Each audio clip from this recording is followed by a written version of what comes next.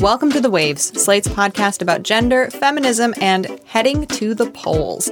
Every episode, you get a new pair of feminists to talk about the things we can't get off our minds. And today, you've got me, Cheyna Roth, a senior producer for Slate, and I also produce The Waves. And me, Mark Joseph Stern, a senior writer for Slate covering courts and the law.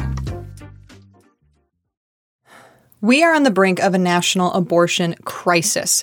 Access to abortion in the U.S. has been far from perfect, I will grant you that, but now the Supreme Court is expected to overturn Roe.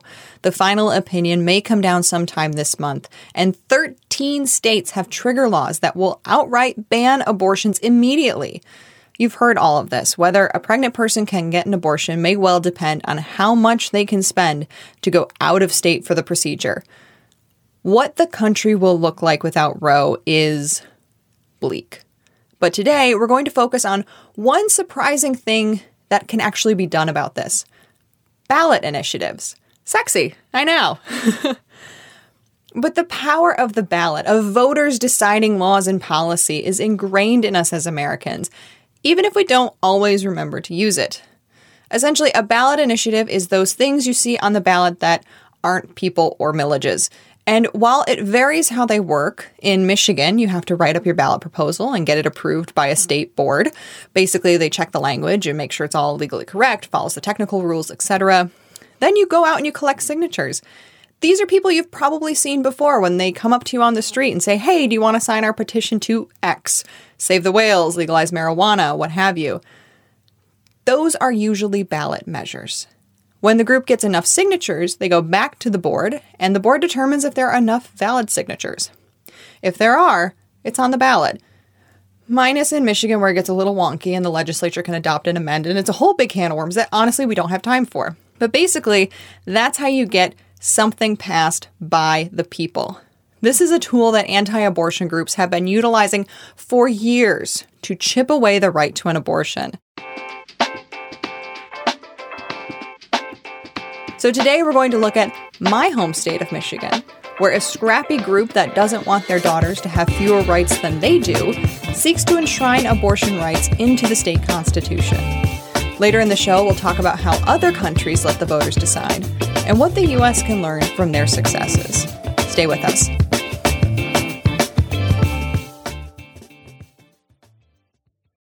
52-year-old Mary Minnick was standing at the outskirts of a farmer's market in downtown Traverse City, Michigan, a couple weeks ago. It was blazing hot, and she wore a bright pink I Stand with Planned Parenthood shirt and was holding a clipboard. She was gathering signatures for a ballot initiative that would create a state constitutional right to reproductive freedom in Michigan. The Michigan Reproductive Freedom for All initiative would allow abortion regulations after fetal viability, but the state could not ban the use of abortion to protect the life or physical or mental health of the pregnant individual. Basically, what this means is abortion would be guaranteed in the state constitution, but up to a certain point. Mary told me her mother told her stories of women getting illegal abortions, and she didn't want her two daughters growing up fearing that. And I can't even sleep at night thinking about our daughters not having protection that they need to go to the doctor and have done what they need to get done, especially in the cases of rape or incest. So I got to do this. I have to do this. I have no choice. Michigan is one of the states that has an old law on the books that criminalizes abortion. So if Roe is overturned, the 1931 law could become enforceable and make anyone who performs an abortion guilty of a felony. And Michigan isn't the only state reverting to the ballot to change its abortion laws. In Vermont, there's also a measure to enshrine abortion rights in the state constitution, even though they don't have a trigger law. But then we're also seeing the opposite happen. In Kansas and Kentucky, they want to pass measures to amend the Constitution to say there isn't a right to an abortion. Mark, I feel I usually see the latter anti-abortion groups going to the ballot for measures they want. But are pro-choice groups starting to sort of take a page from their playbook? That's exactly right. For many years, abortion foes have promoted ballot initiatives to restrict access to reproductive health care and also override state courts that rule in favor of abortion and, of course, push the limits of Roe v. Wade to see how far the Supreme Court would go to allow abortion restrictions. Since 1970, 84% of statewide ballot measures relating to abortion were designed to restrict access, not expand it. And that lopsided figure is largely a result of the status quo under Roe, where progressives were generally happy, if not perfectly content, with the baseline guarantee of the right to abortion before viability.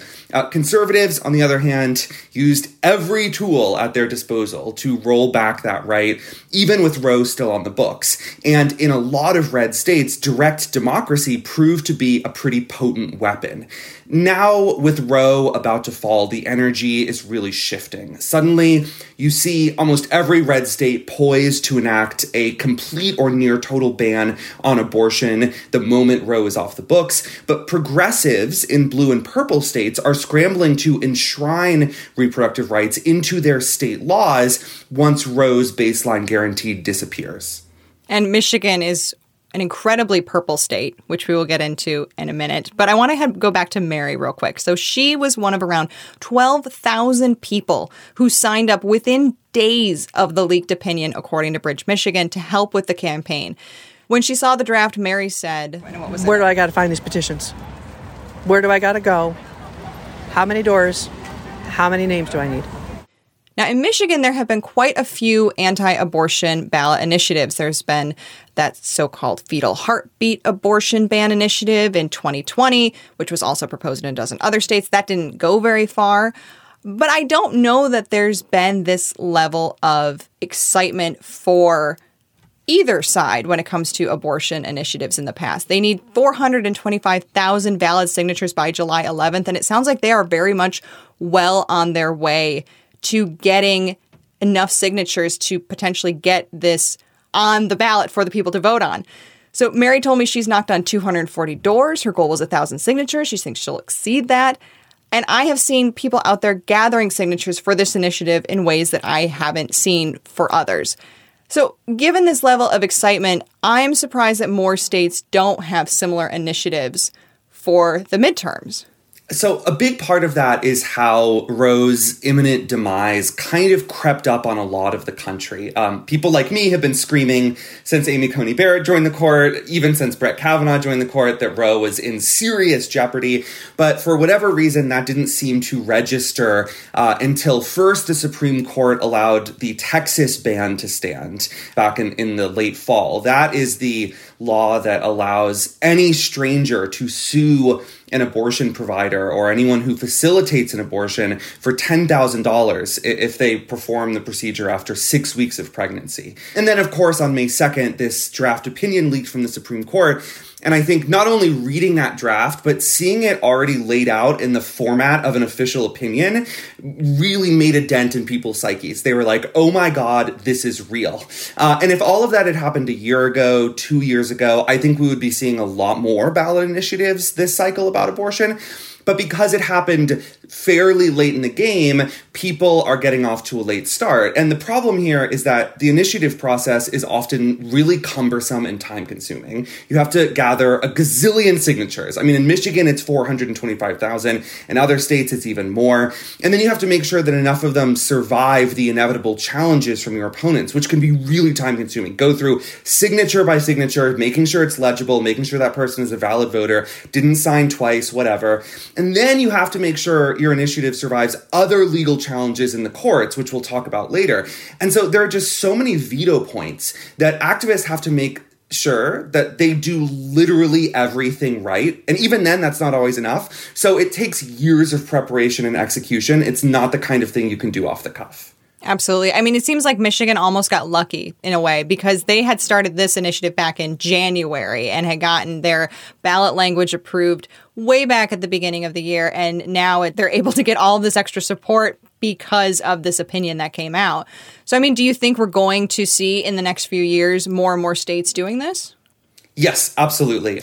And not just ballot initiatives, but of course, hard-fought battles over control of the legislature and the governor's office and the state Supreme Court. State courts have so much power in this arena because they have the ultimate authority to interpret their state constitutions.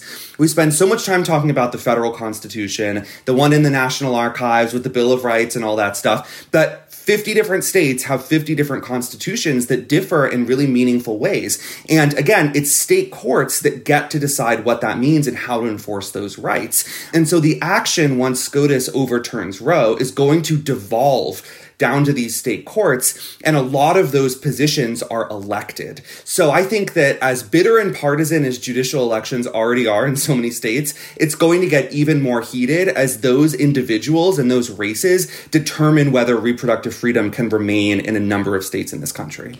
Let's shift gears a little bit before the break to another way that states are in a position to fight. You had a great piece in Slate titled "The Ironic Unintended Consequence of SCOTUS's Plan to Overturn Roe." The irony was that when the opinion was leaked, blue states suddenly started making abortions easier and cheaper to obtain. So what's going on there?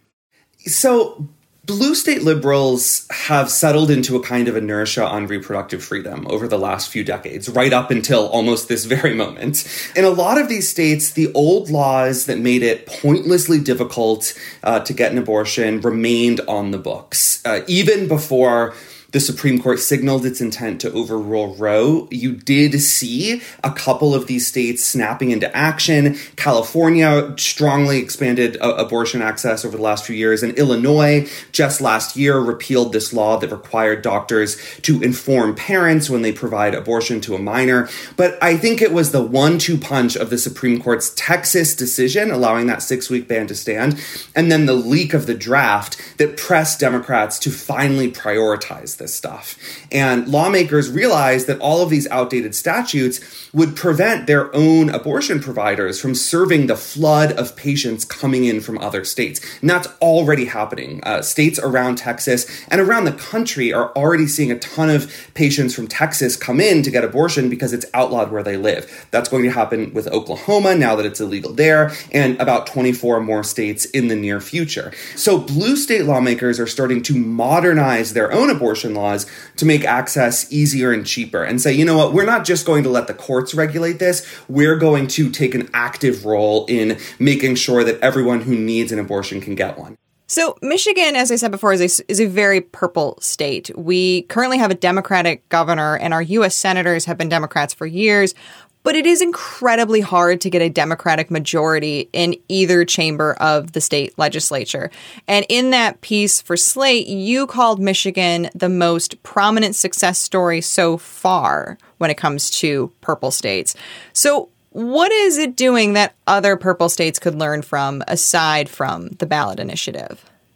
So Michigan really illustrates the importance of democratic control over a state judiciary. The state Supreme Court in Michigan has a progressive majority. Those seats are elected, and Democrats came through recently, flipped the court to a 4-3 liberal majority. And there are also a lot of left-leaning judges on the lower courts. So reproductive rights advocates have launched a kind of two-prong approach. First, they filed a regular lawsuit asking a lower court judge to strike down that 1931 abortion ban that you were talking about earlier, to say that that ban violates the Michigan Constitution, even though the Michigan Constitution doesn't yet explicitly protect a right to abortion. It doesn't have the word abortion, that there are deep components of liberty and equality that are protected already under the Constitution that prevent the state from intruding into private healthcare decisions. And they prevailed. They convinced this lower court judge to issue an injunction that bars the enforcement of that ban from 1931. And the attorney general of the state is a Democrat, and she said she's not going to appeal that decision. So if Roe fell tomorrow, even absent any other action here, Michigan still would not be able to enforce its anti-abortion law because it is on hold in the courts. And at the same time, the Democratic governor of Michigan, Gretchen Whitmer, has asked the state Supreme Court to declare that as a matter of state law, the Michigan Constitution protects the right to abortion already. And if the court agrees, it will not only strike down that 1931 ban, but also potentially a bunch of other restrictions that Republicans have put in place over the last few decades. So the irony here is that after Roe falls, Michigan might end up with more liberal and permissive abortion laws than it has right now as we speak.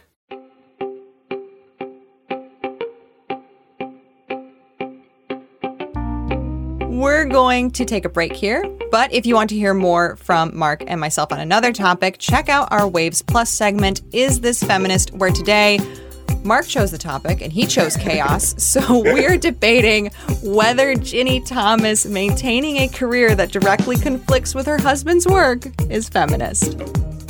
And please consider supporting the show by joining Slate Plus. Members get benefits like 0 ads on any Slate podcast, no paywall on the Slate site, and bonus content of shows like Amicus, Slate Money, and of course this one. To learn more, go to slate.com/thewaves plus.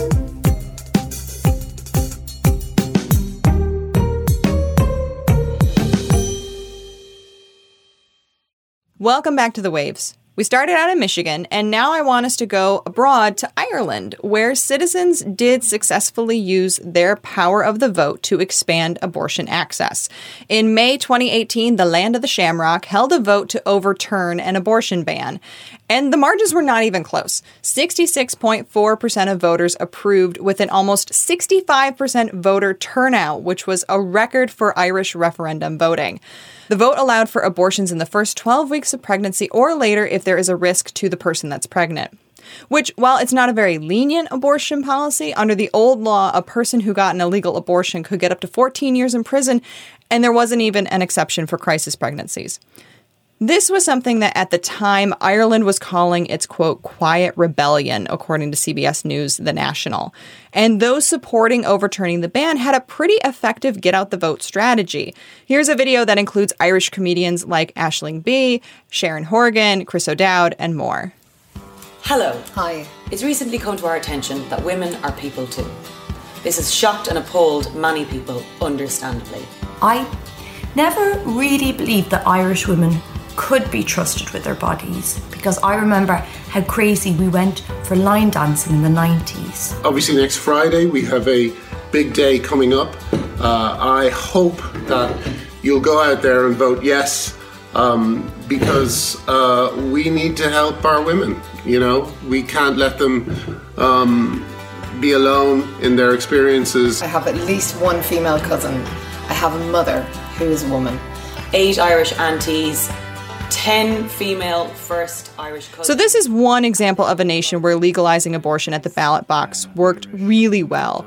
But many other nations have had either laws passed or courts have ruled in favor of legalizing abortion. Mark, I know it's easy to think, doesn't matter how it's legalized as long as it is.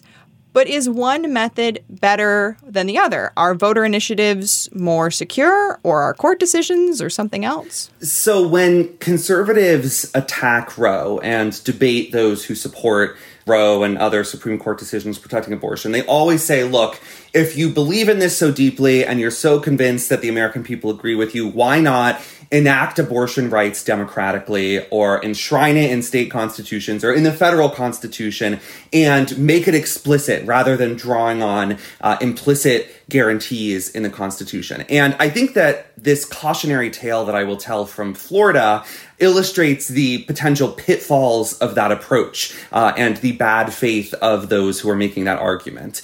So in 1980, the people of my home state of Florida enacted an amendment to their constitution through a ballot initiative. So it passed with more than 60% of the vote, very successful, a landmark decision by the people here. And the amendment enshrined an explicit right to privacy under Florida law. So the right to privacy, that language did not come out of nowhere. That was the exact basis of the Supreme Court's reasoning in Roe versus Wade. So the whole point of the amendment was to prevent the Florida legislature from unduly restricting abortion access by basically copying and pasting Roe v. Wade from the Supreme Court's decision into the state constitution and saying, hey, that right to privacy that the Supreme Court says protects abortion, it is a bedrock guarantee in Florida as well.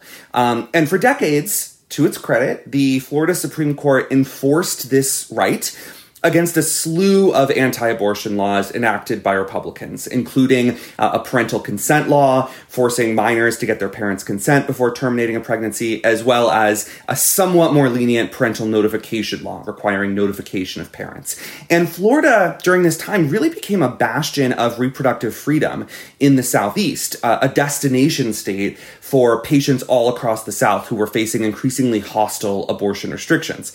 But over the last few years, Ron DeSantis has stacked the Florida Supreme Court with far-right Republican justices straight out of the Federalist Society. And that court now has a 6-1 ultra-conservative majority.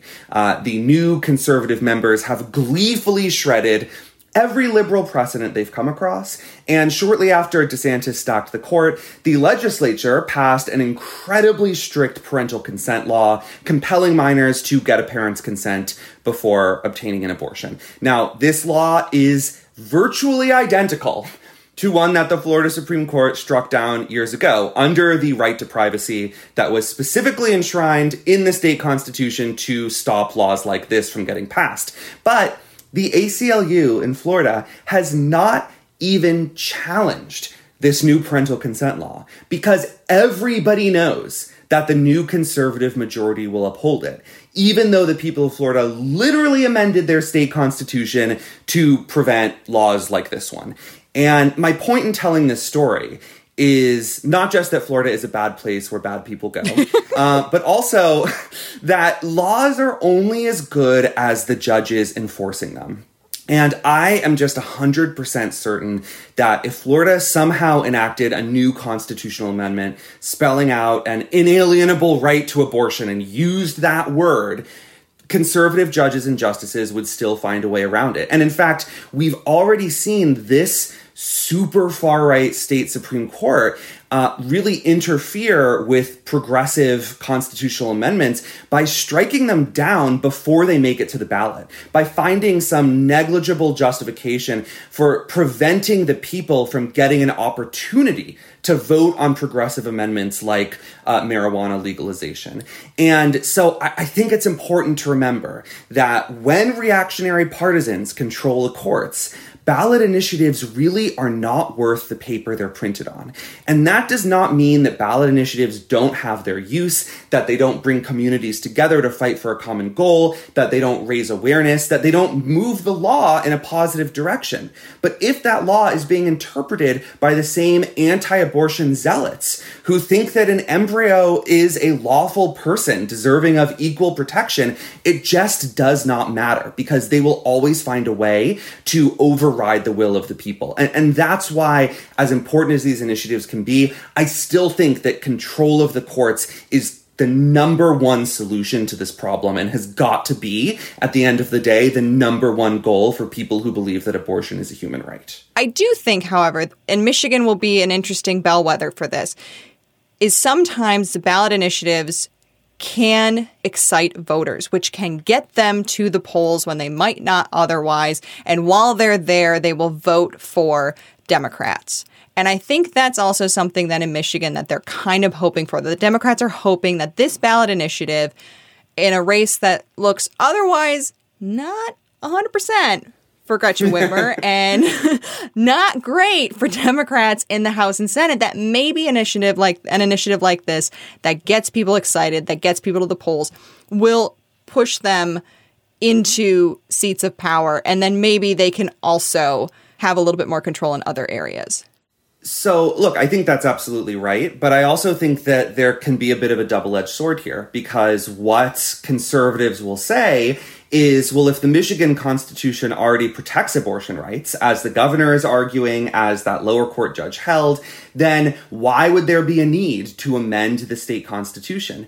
And this was an issue that gay rights advocates sometimes bumped up against when they were arguing that the Constitution already protected marriage equality. The question was, well, why do you have to fight legislatively for this right if you believe that the Constitution already protects it? And so it's just important, I think, to remember that the other side has developed a very sophisticated and multi-pronged strategy, both a political and a rhetorical strategy, to box in progressives on this issue. And I think that the name of the game is drilling down this right so deeply into the legal system and into society that even far-right judges couldn't find a colorable excuse to repudiate it. And if someone said, why pass a constitutional amendment in Michigan if the Constitution already protects it? The answer should be because Michigan might not always have a liberal state Supreme Court, and we want to make sure that if and when that court flips, the conservative majority will at least have a harder time repudiating the right to abortion when that word itself appears in the state's fundamental charter. So while people are debating next moves in this likely post-Roe world, what do you think is the best thing that everyday citizens should be doing? Donating to abortion funds, honestly. Until we get this mess sorted out, which in my view will take the next 30 to 50 years, the most helpful thing that individual advocates for reproductive rights can do is pay to ensure that people in need can terminate their pregnancies. And that is going to become even more difficult in the next couple of years when people are going to have to travel hundreds or thousands of miles to get to the nearest clinic or provider. That is going to take a lot of money. And when I talk to progressive groups about this stuff, they always ask at the end, well, what can we do? And aside from voting for pro-choice politicians and signing these initiatives and whatever, I say you need to tithe. Think of this as a tithe. You should be opening your wallet to abortion funds, especially in the South right now, but soon in the Midwest as well, so that women can get the money that they need to hop on a plane and miss work and take unpaid leave to terminate the pregnancy that they got for whatever reason. It's none of my business. And if you aren't doing that, in my view, you do not get to call yourself an advocate for reproductive rights in good standing. If you are not actively subsidizing reproductive health care and ensuring that people can get the care they need where and when they need it, then you are really kind of betraying them and betraying the cause that you claim to stand for. So in addition to all this political stuff and legal stuff, which obviously I think is super important and I spend almost all of my waking hours thinking about, you gotta open your wallet and drain your bank accounts and give some money to these groups that need it more than anything else in the world. Vote, then tithe. Yeah, that fits on a bumper sticker. Before we head out, we want to give some recommendations. Mark, in these trying times, what are you finding to love right now? So there is a band I'm very fond of called Let's Eat Grandma, which is a funny name. It's like a grammar joke, like let's eat, grandma, like let's eat grandma. They're really good. They're two young women in the UK. Their first two albums were fabulous. Their latest may be even better. It's called Two Ribbons. And in addition to the music just being great, one thing I like a whole lot is that the album is about friendship and their friendship and pressures that they've had on their friendship and on their lives and how they have managed to work through them. And I am so tired of songs about love. I cannot deal with any more songs about love. It's so boring. Every song is about love. Like, it's just the same topic. It just drives me nuts. And to have an entire album that's exploring something else, anything else, that to me is very worthwhile. So that is an album that I recommend, Two Ribbons by Let's Eat Grandma. I am going to check that one out. And apparently this is our music episode because I'm also recommending a band on behalf of my 2-year-old. She is so deeply in love with the band HAIM right now. It is 3 Jewish sisters, Danielle, Alana, and Esty. They are on tour right now. They have several albums out, so I'm sure a lot of people have heard of them. But if you haven't, their music is fun. It's uplifting. My 2-year-old will start singing different lyrics of them. She loves watching their music videos, which are also really fun. And if you have to have music on all the time by the same band, you could do worse than HAIM. So they have become the soundtrack of our lives right now. And I highly recommend people check them out. HAIM also have a lot of songs that are not just about romantic love. Interesting songs about their favorite cities to live in, the dynamic of interfamilial relationships, life in the modern world, a lot of issues that I think young people, even at the age of 2, are beginning to grapple with themselves and could certainly wrap their heads around fragments of lyrics. And it could be an interesting and sophisticated listen for a young person. So I strongly endorse that rec. Agreed. Although it is awkward when your daughter is just walking around yelling, "Don't save me! Don't save me!" Feminist icon in the making.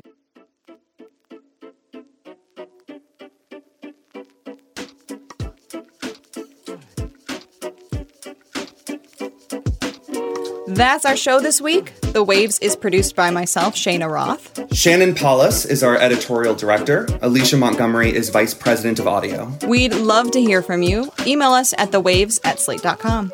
The Waves will be back next week. Different hosts, different topic, same time and place.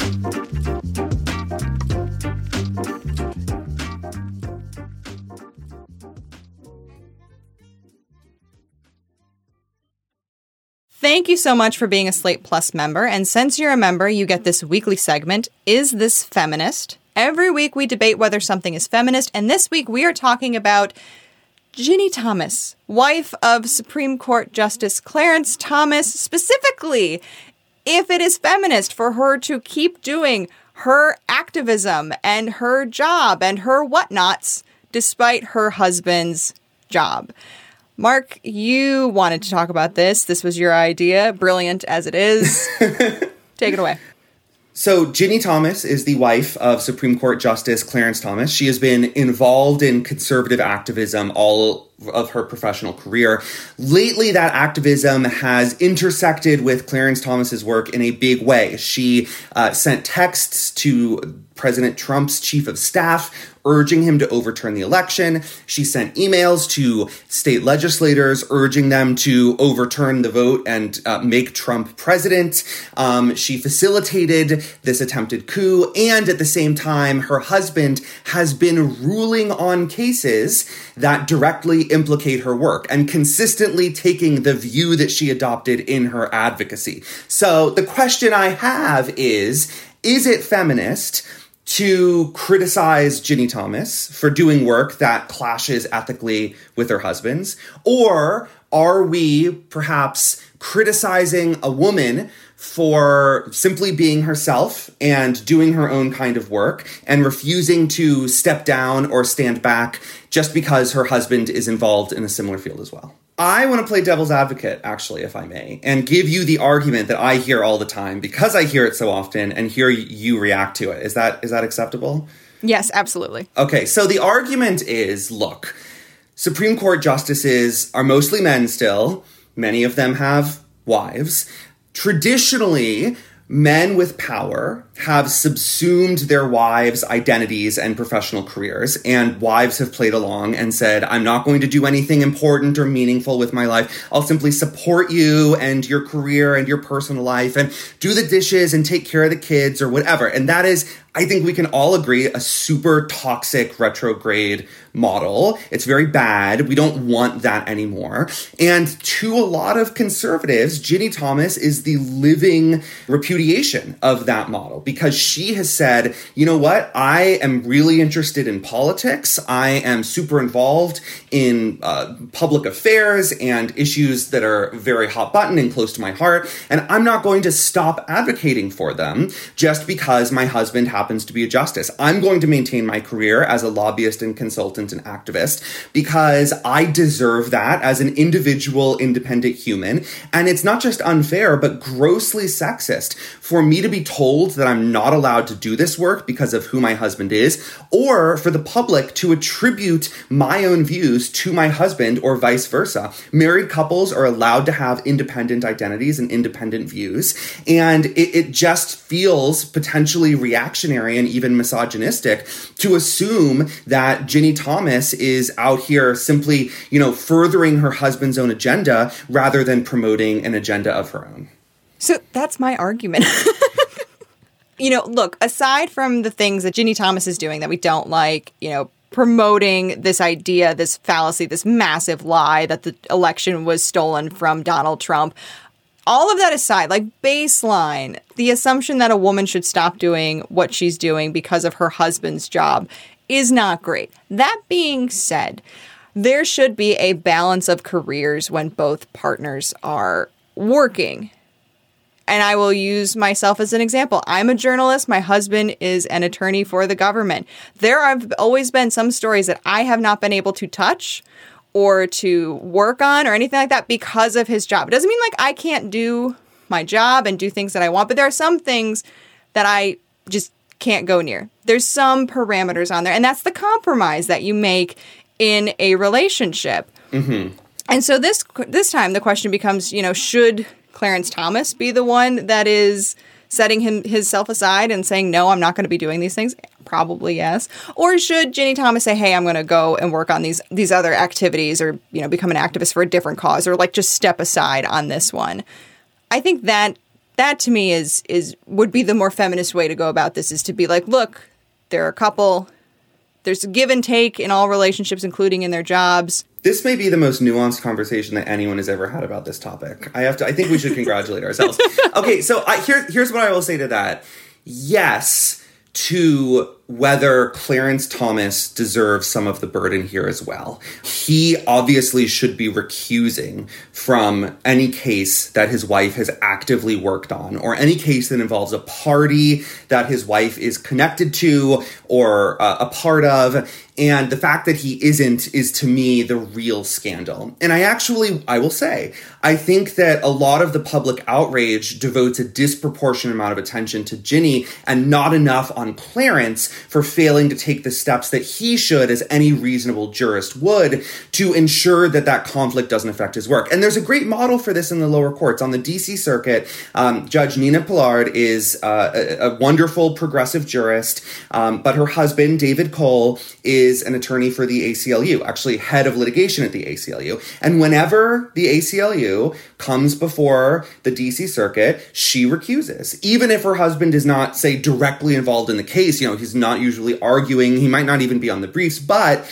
she recuses to ensure that conflict that could potentially be there doesn't manifest itself and become, glaring and an actual ethical problem. So I think that we might be maybe tiptoeing our way towards slightly defending Ginny Thomas here by way of saying Clarence Thomas is the one who needs to recuse, the one with the power to say, I'm not touching these cases. And the fact that he's not doing that is not necessarily Ginny's fault.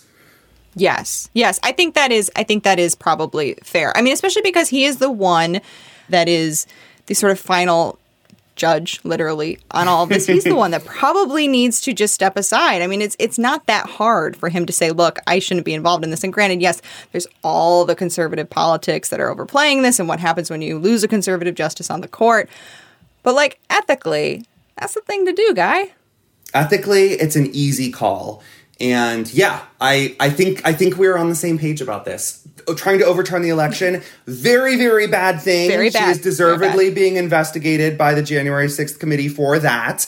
But Clarence Thomas did not have to take a vote on the January 6th documents being released to Congress. And that's on him for doing it anyway.